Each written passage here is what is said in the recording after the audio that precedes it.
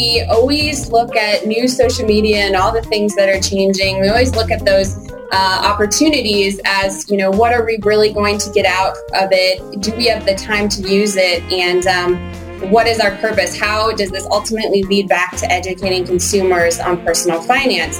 And with this in particular, using incentives to get people to share their stories, that was a little bit of a wall to climb over because we wanted them to learn from their spending habit and ultimately get something out of this. We really felt that if we gave them money, they would make a better decision next time, and that's how we framed it. That's Lauren Burke, Marketing and Communications Associate for the National Endowment for Financial Education. She's our guest on this edition of the Society for New Communications Research podcast. I'm your host, Steve Lubetkin. In the fall of 2008, the National Endowment for Financial Education launched Spendster.org. It's an online confessional on the web for everyday Americans to answer the simple question, why did I buy that? The website encourages consumers to make videos of their impulse buys, their regretful purchases, or stuff they never use, and then post it to the website. The website also features a calculator where users can quantify how much money they wasted on certain items and articles, and it's designed to help users make better choices with their money the next time they make a purchase. The whole site is a lighthearted way of accomplishing the endowment's ultimate goal of behavior change in consumers. The National Endowment for Financial Education is a national private nonprofit foundation. It's been educating Americans on personal finance basics for more than a quarter century.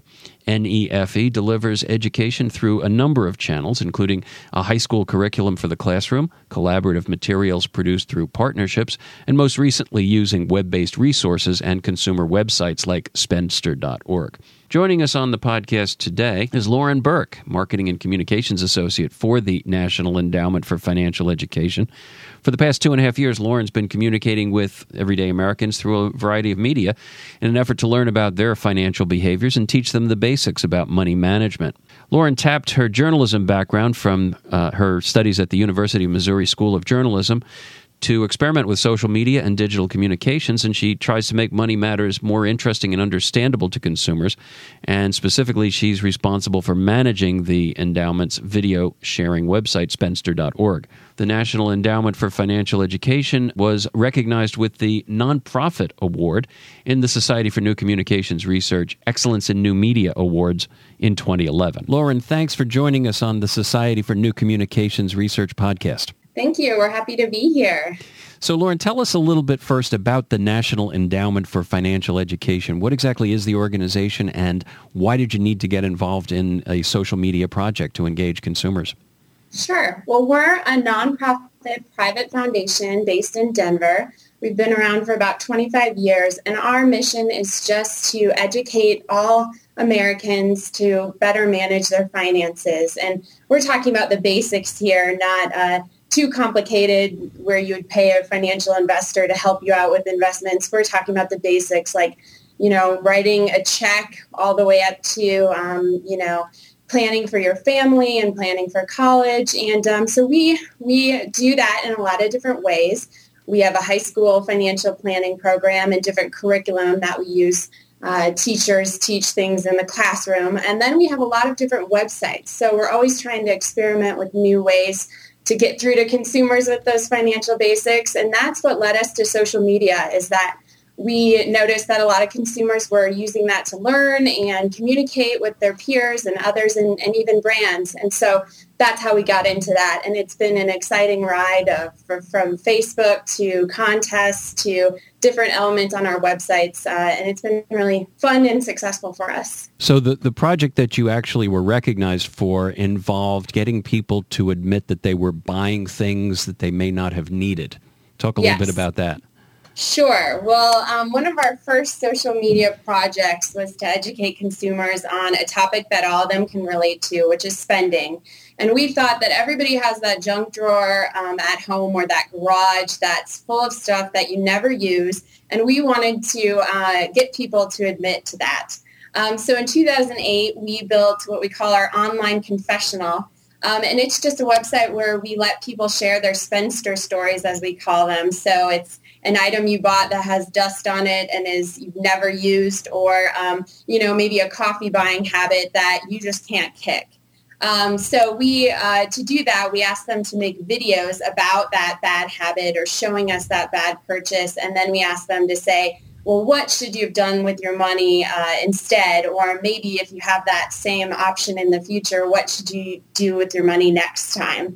That site, spendster.org, also has a lot of different calculators and other tools that they can even actually go on and say, here's what I spent on it, and here's what this item could have been worth if I had put it in a savings account, or if I had used travel miles, where could I have gone if I hadn't made this purchase? So it's just a place where they can go and share their stories and learn from others, and then also calculate how they're actually wasting their money. So how did you actually promote the site? Would you use traditional PR techniques to promote it? Well, we started with traditional PR, blogger outreach, Facebook. We created a Facebook account.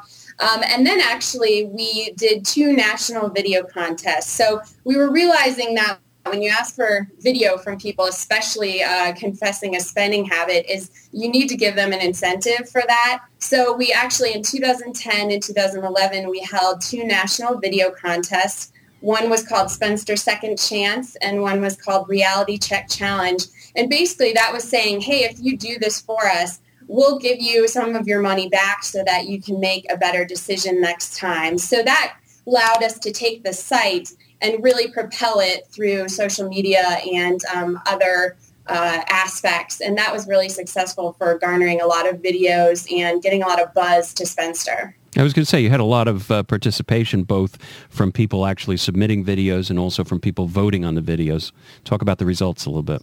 Through both contests, we got 230 videos, and it really showed us that not just our target audience of 18 to 30-year-olds had these spending habits, but we got everyone from a 4-year-old talking about her parents' spending habits to even retirees saying, I wish I wasn't doing this because now I'm working on my money now, and it's becoming wasted and everything. And so it showed us that everybody has a spendster story. And then we chose to do public online voting because, if you submit your own story, that'll help you share because you want to get votes, as many votes as you can. It really helped with the success of the contest because people were sharing it. People were encouraging their friends to enter too. And it took 4 to 5 weeks we allowed for entries, and it really created a lot of buzz around that. What do you think it is about having a contest, particularly a video submission contest, that makes people want to engage? It seems to work for a lot of different organizations, but it worked particularly well for you. The important part is once they see a couple other people who are sharing their habits and sharing videos, that encourages them to enter. We started with videos as our user-generated content because that really brings you inside their home and really is showing you how they act at home and what their spending habit is. And maybe in their garage, it shows you that actual wasted item. And it's really telling. It really gives you a lot of personality to the entrance. And I think that was successful because once people started submitting, they, shared it with their friends and they felt more comfortable, sharing their wasted item if they saw someone else on video doing the same thing.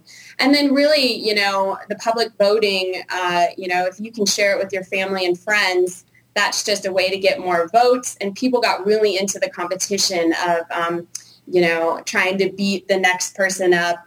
We also offered a lot of incentives, a large number, and then several grand prizes. So we had 100 prizes available for the first contest and 50 prizes available for the second. And knowing that you have that availability and if you enter, you have a pretty strong likelihood if you get your friends to vote for you to win that and make a better decision with your money, that helped too. Your obvious primary goals were to increase the awareness of the Spendster site and to get the community to grow both on the site and on Facebook, and also get a lot of videos from people. But you also had the secondary goal of building goodwill, building bridges to people, and developing those stronger relationships for future engagement. How well did that secondary goal work out for you? Well, it worked out well because we built our contest as a microsite on our current site. So instead of using a different platform that was maybe more expensive or that was a third party, we used a firm to help us build our contest on our site. So that while they were driving all the traffic to the contest pages, that got a lot of people to Spendster in general. So, once they submitted their entry, they were able to go and calculate their own spending habit. All of that traffic was driving to our brand of Spendster. So that was really helpful in increasing, repeat users and having the contest back-to-back in back-to-back years. We were able to contact past winners and say, hey, we're doing another contest. You should get your friends to enter and participate in the voting. So that helped too. And we're planning to do additional contests too, but in a different way, specifically on Facebook this year. We're going to engage that community as a new contest platform for us. So we're always learning on that. But yeah, having that on our site really helped get people to Spendster and recognize that name. And then, so next time they come back, they're able to use it as a tool. You also had a little bit of skepticism in your senior management, and you had to persuade people that using social media was going to be a valid tool. How did that piece of the goals and objectives work out for you? Well, I think being a small staff, we always look at new social media and all the things that are changing. We always look at those opportunities as, what are we really going to get out of it? Do we have the time to use it? And what is our purpose? How does this ultimately lead back to educating consumers on personal finance? And with this in particular, using incentives to get people to share their stories, that was a little bit of a wall to climb over because we wanted them to learn from their spending habit and ultimately get something out of this. So framing the contest as this is your second chance and having the entrants tell us what should you have done with your money instead of making that purchase, we really felt that if we gave them money, they would make a better decision next time. And that's how we framed it. So the other way was, we had learned through having the site for a couple of years that video is one of the highest barriers to participation for people. Not everyone's comfortable in getting out there and making a video, especially about their bad spending habits. So we were able to, show through the success of the website that, if we add incentives to this, you'll get more and more videos. And that showed with, 230 videos from these contests. So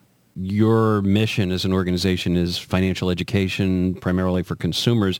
You've done the education piece about, wasteful spending. What are some of the other areas you hope to use social media to educate people about? We use social media for one of our main consumer sites, Smart About Money. That is a demographic of a lot of moms and families. So we've been using Facebook to grow our communities and foster communication on there. So we've been doing a lot more output on Facebook.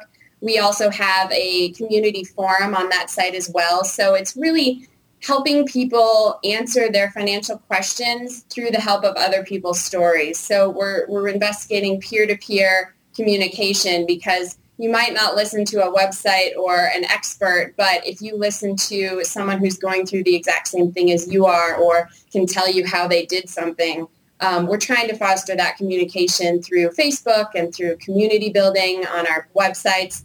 And that's been really successful because, social media is all about talking to other people who you can relate to. As you were going through the process of putting the program together, did you encounter any surprises, any things that you didn't anticipate when you were doing your planning? Well, contests in general were a whole new experiment for us. You have to find ways to deal with people trying to work around the rules of your contest, people cheating and voting. Also, getting people to enter. So putting some videos up there so they feel like they can add their video as well. Also keeping participation easy. So we made it easy to enter, easy to upload your video, easy to vote and share with your friends. If you can, make it as easy as possible for people to participate in your site, or upload content. That's really what we focused on for those contests. And then really, you work from budget year to budget year. And so when for our first contest, we had a bigger budget than for our second one. So you had to kind of be a lot smarter about how you use the money. And, it really showed that even if you're a nonprofit, you can do this sort of thing if you're smart about the channels you use and, the way you go about it. And you mentioned the voting. You actually had people trying to stuff the ballot box. Yes, through mobile voting and other ways. And so that was made it really important for having some social media support and some tech people who can go behind the scenes to the back end of your contest and say, okay, we can prove that this person is trying to get around and here's how they're doing it. And so then, we dealt with it in different ways and people were very open to it. People will admit to what they're doing. But that was definitely something, if other firms are doing contests, it's definitely something to consider because when there's money at stake, people will do a lot of different creative things to up their ante. Going forward now, you've got this project out of the way. What are some of the other social media initiatives you might have on the table? For Spendster in particular, we're going to be adding some different elements to the website, educational elements like interactivity with financial calculators.